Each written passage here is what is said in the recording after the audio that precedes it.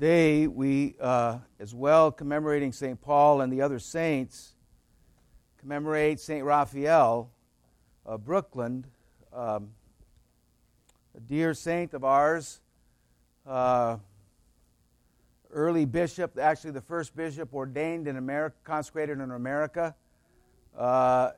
His life, he died at the age of 54 because all he did was take care of people.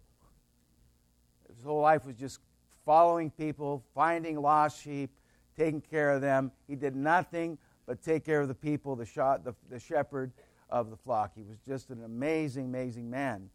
And we ask his prayers for those that are a bit wayward.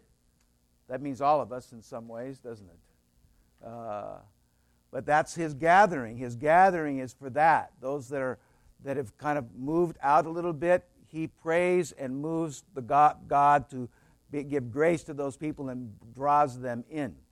So today our prayers, we ask the prayers of our beloved St. Raphael, Bishop of Brooklyn. We're fortunate also to have his relic with us too, so that's a very blessed thing. So today's homily comes from a ride home last week from our junior high retreat. So the title of this homily is, Are You Ready for a Miracle? Are you ready for a miracle? Yes, everybody's saying yes. Are you ready for a miracle? Okay, are you ready for a miracle? Okay, so we get this powerful. It's actually a Patti LaBelle song, and she just rocks out.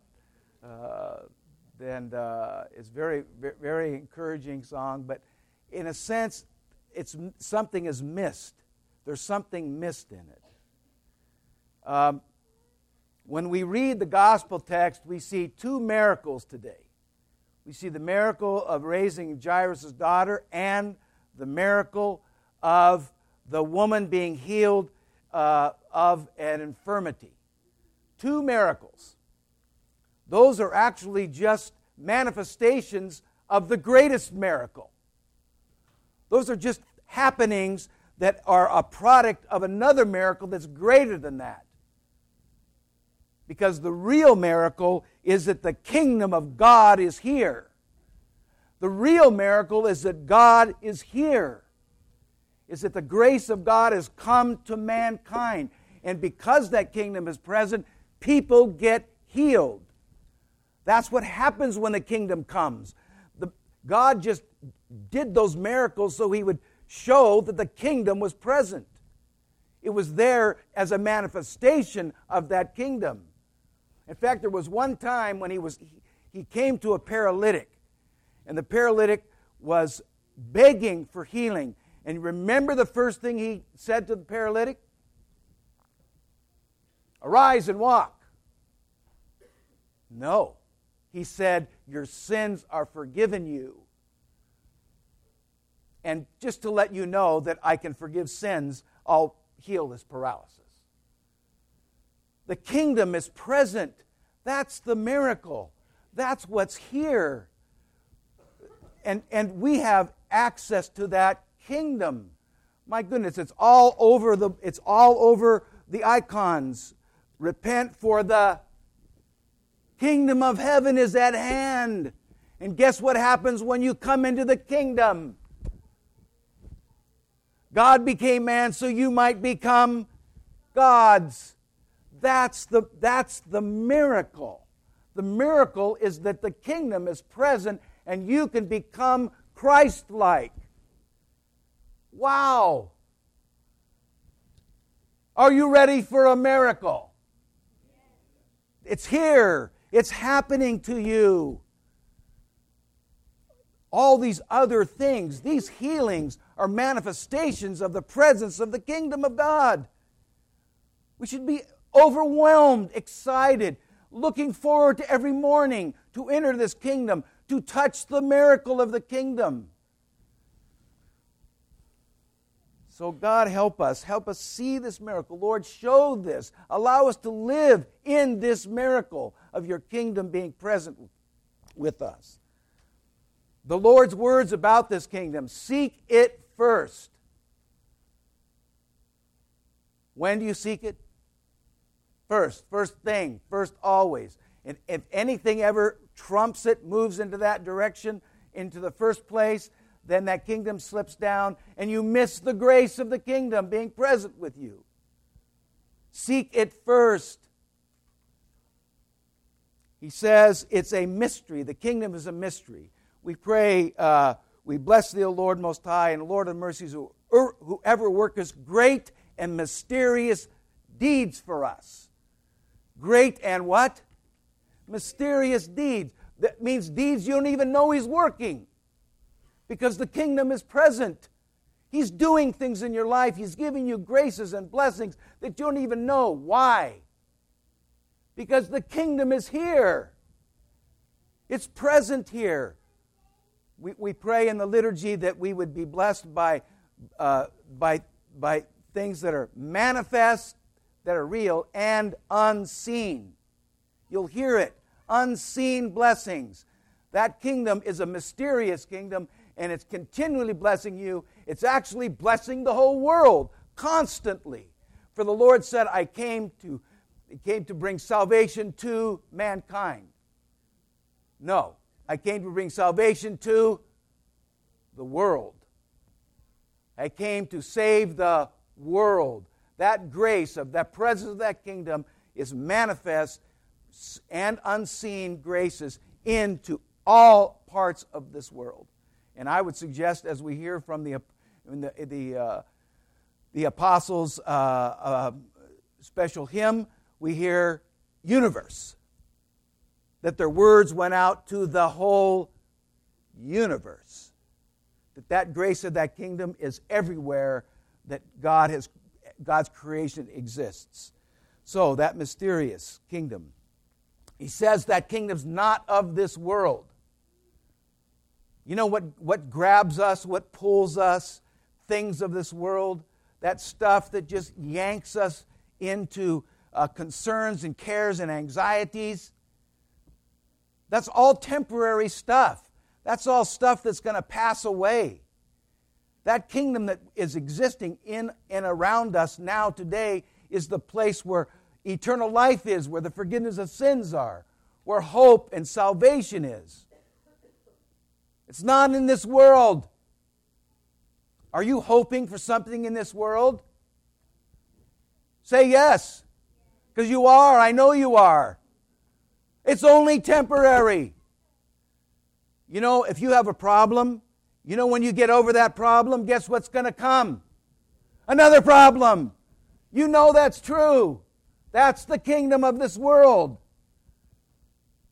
Oh boy, I just finished solving a problem. Guess what's going to happen? Another one showing up. You know why that happens? You know why? That's a grace from God, because He wants you to understand that your hope isn't here. It's not here. Stop thinking that it's here. It's in that kingdom which is present that gives us life everlasting and the forgiveness of sins. There are only 2 commandments in this kingdom. 2. You could read Exodus, Leviticus, Numbers, Deuteronomy, and count the number of commandments the Jews had to follow. It's numberless. He only has 2. You know what they are? Love God and love neighbor. 2 things. That's all He's asking of you. You children of the kingdom, 2 things. Love God and love neighbor. Can you do that? Well, let's put it this way. Can you make an effort to do that? Can you make an effort to do that? That's what the kingdom's about, loving God and loving each other. He also says about this kingdom, once you put your hand to the plow, do not turn back. It's not something you step in and out of. You step in for a little while. Oh, Lord, I'm hurting. Oh, help me, God, help me. Please help me. Oh, thanks for helping me. Then I live over here in the world. Then I get in trouble. Then I run back over here. Oh, please, Lord, help me. Be merciful to me. Thank you. Then I move over here. I don't even say thank you. We just move over here. That's not how we work in the kingdom. Once you're in, you're in. I was told one time by a spiritual father when I was struggling for something, he says, jump in with both feet. In the middle. Not on the sides. Not peripheral. In the middle.